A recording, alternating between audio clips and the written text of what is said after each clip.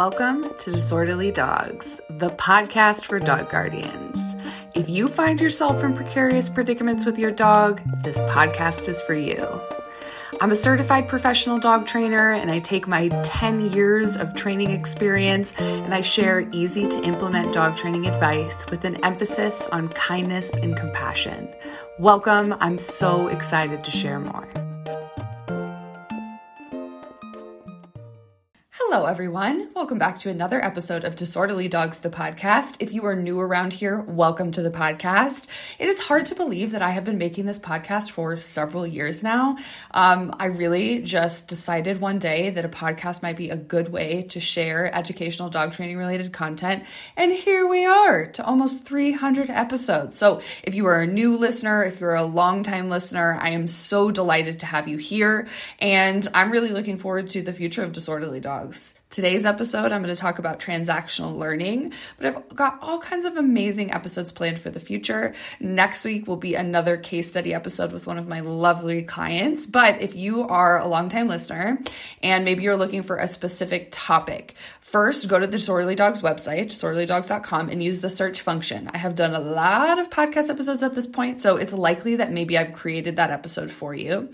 If I haven't yet, on the Disorderly Dogs website, there is a topic suggestion box, and you can leave a suggestion there. And if I do a podcast episode about your topic, I will be sure to shout you out and thank you for the idea.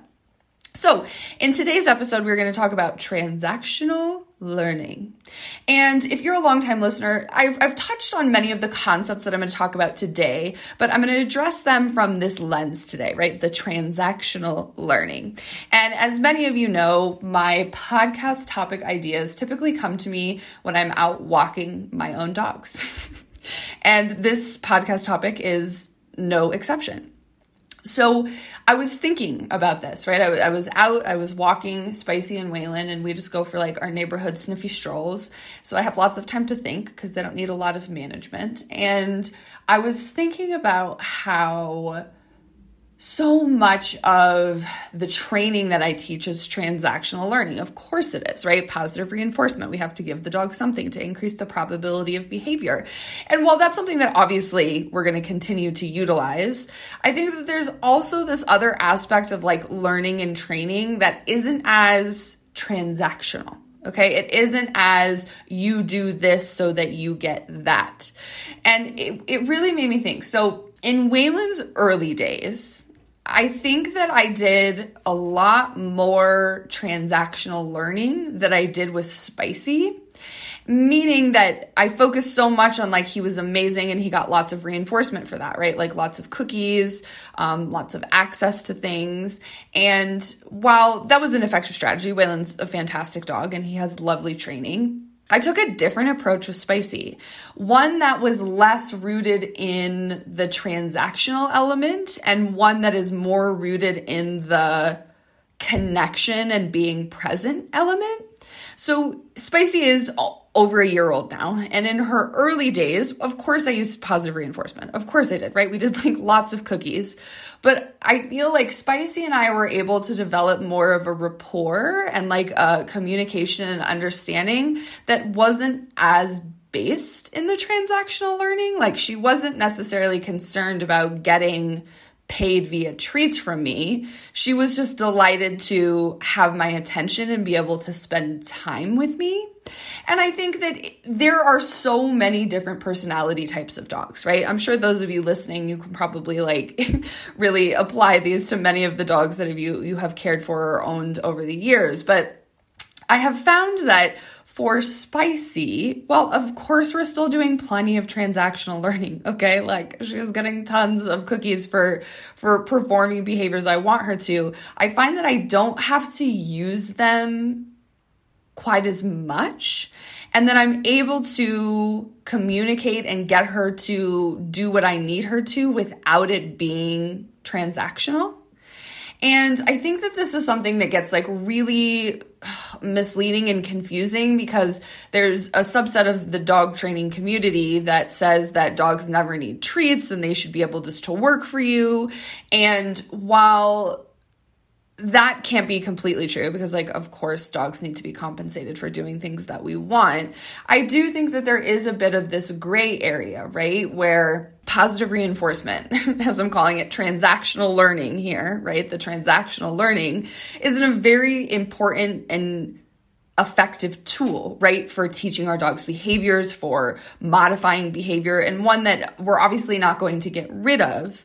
But I do think that there is a certain point in which we can overdo the transactional learning and we can diminish some of the connection and communication that is less black and white.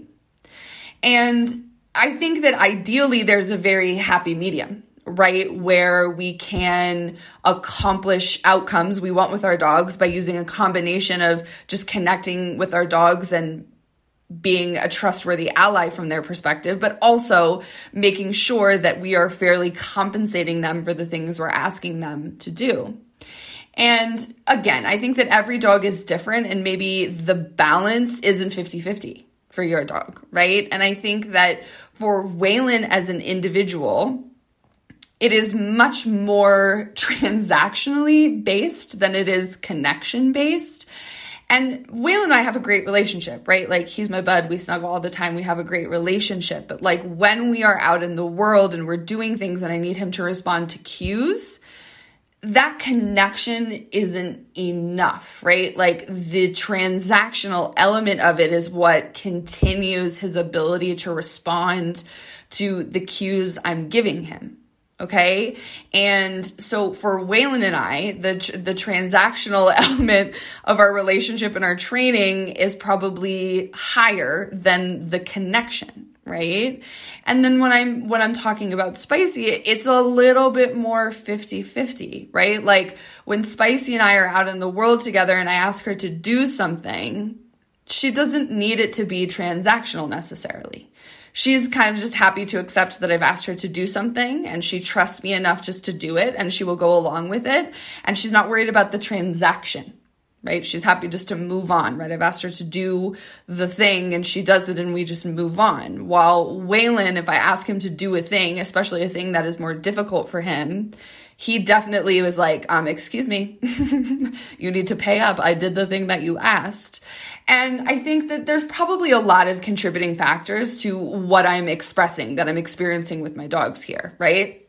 And I'm sure some of you that are listening that are maybe professional trainers, maybe you have a lot of behavior experience, maybe a lot of behavior education. I'm sure you could put specific labels, right, to all the things that I'm talking about. But the reason I wanted to do this episode is that when I first started my dog training career, it was always transactional, right? Like, pay them for a job well done, continue to pay them.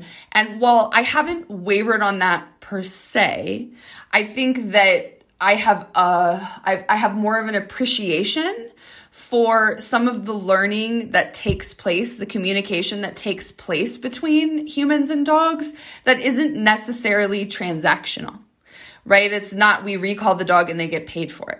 Right? Sometimes it's we recall the dog and the dog's happy just to come and they don't need to be reinforced for that, right? They're just happy to move on. And I think that we have to be careful as we're approaching our training and our training plans with our dogs and understanding that, like, yes, there are loads of situations, probably more situations than not, where we need to utilize positive reinforcement. We need to utilize transactional learning. But I want to encourage you to look at some of those scenarios where maybe it doesn't need to be transactional. Maybe you can literally just be present for your dog and support them in that moment, and then you can move on together. And as many of you know, right, I've specialized in reactivity for basically my whole career. So like going on 12 years.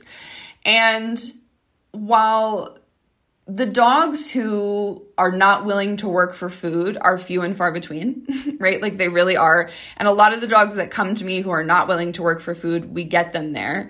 There are still those situations where that dog is not going to work for food and transactional learning isn't going to be an effective strategy to prevent reactivity.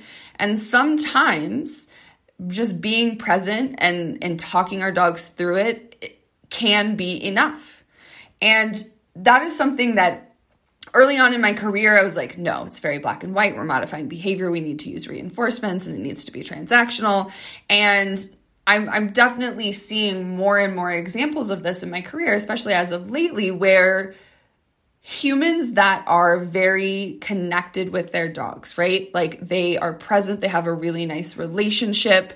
We can utilize that in place of transactional learning oftentimes to still get to desirable outcomes. And I think we just have to be honest that it's not black and white, right? Like there definitely is learning and communicating and training that is taking place that isn't necessarily transactional, right? I think that there's maybe an innate reinforcement for certain dogs and just being present and being with their people. And I think that dogs can be both, right? Like I think Waylon can be both. There are certainly certain circumstances where me just being present and being with him is totally sufficient and he doesn't need to be paid. It doesn't need to be transactional. But I think that that's less than it is with Spicy. And obviously they're different dogs. I've learned a lot since Waylon was a puppy that Spicy definitely got to benefit from, right? While they're the same breed, they are not actually related, right? They're the same breed, American Staffordshire Terrier, but they are different. And I think that Spicy has taught me a lot about how if we can spend the time being nice to our puppies or being nice to our adolescent dogs. If you have not listened to the episode about being nice to puppies, you should. I talk all about this in more depth and detail. But I think that the more that we can do that, the more that it opens up the possibilities to do this communicating and training that isn't transactional. It's more organic, right? Like we can just move with it and ask the dog to do things and they can just do things and we can move on. And I'm really grateful for that lesson, right? And it does not make me wish that I did things differently with Waylon, because Waylon's amazing. He's so good. He wants things to be transactional. He wants to be paid for them, and that's cool. I'm super happy to do that. But Spicy is different than that, right? Like, well, yes, of course, there's still a lot of learning and things that I do with her that's transactional. I don't always reach for those as the first mode, right? Like oftentimes, especially when I'm like just out on like our neighborhood walks with the dogs and Spicy like checks in, I just talk to her, hey girl, how you doing? And she kind of wiggles and she's excited. And that's all that we need. And then we go forth. But when Waylon was Spicy's age, if he offered his attention, oh my God, are you kidding me? I wasn't going to miss an opportunity to reinforce that behavior with food because he didn't offer it to the same extent. Right? And every dog is an individual. Every human is an individual. And there's always going to be different dynamics and different priorities and things that don't matter. But I want you to consider this, right? Like in your relationship with your dog, are there certain habits or routines that you're in with them where it's super transactional and maybe it doesn't need to be? Right? Or are there certain situations where you're asking your dogs to do things and you don't want it to be transactional, but maybe it needs to be?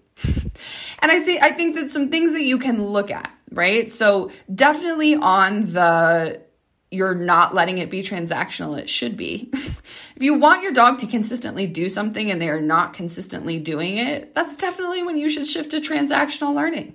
Okay? So when you should definitely be reinforcing with whatever your dog finds reinforcing, right? Pets or treats or access or whatever, you should definitely be utilizing that because it's a very effective strategy to increase the likelihood of your dog performing the behavior you want them to, right? But something that I've been reevaluating with Waylon is that when I'm out with him and he offers his attention, especially in environments where there's not a lot going on, I'm avoiding some of the transactional learning and inviting him to connect and be present with me in that moment. That's not about getting paid for doing a behavior. It's more about being with me in that moment. And it's not always effective. Sometimes he's just like, yeah. I don't want to be all mushy right now, lady. I'm trying to sniff. And I'm accepting that. And it's really funny because oftentimes when I'm trying to like invite Waylon to connect with me, Spicy's like, ooh, mommy, what are we doing? So usually I get reinforced anyways, even if Waylon blows me off. And some dogs are just going to be like that. Some dogs are not going to be interested in that level of like connection and being present together because they're like, forget you, there's all this other stuff going on. And there's nothing wrong with that, right? Like that's totally okay. But definitely in these like lower distracted environments where Waylon isn't like overstimulated by wildlife or anything like that, I'm definitely spending more time reaching for that like connection and being present with him than I am reaching for the transactional learning. Right. And that's not because I don't want to use cookies, because y'all know I'm a proud cookie pusher. I'm a snack leader. Okay. I love that. I will use food reinforcers forever for all of my dogs. But I have definitely been shifting some of those moments of like, does this need to be transactional? Do I need to pay him with food for this right now? Maybe not. Maybe I can just invite him to be with me and we can share a nice moment together before we carry on our walk, right? And there's definitely times where I don't ask Waylon to do that because I know he's going to be like, no, right? Like if we're in the woods and he just saw a moose, forget it. He doesn't want to be present. It needs to be transactional, and that's fine. We're very good at that. And, it's every dog is an individual, right? And maybe your dog is somewhere in the spectrum. Maybe your dog is the Waylon side of the spectrum. Maybe your dog is the spicy side of the spectrum.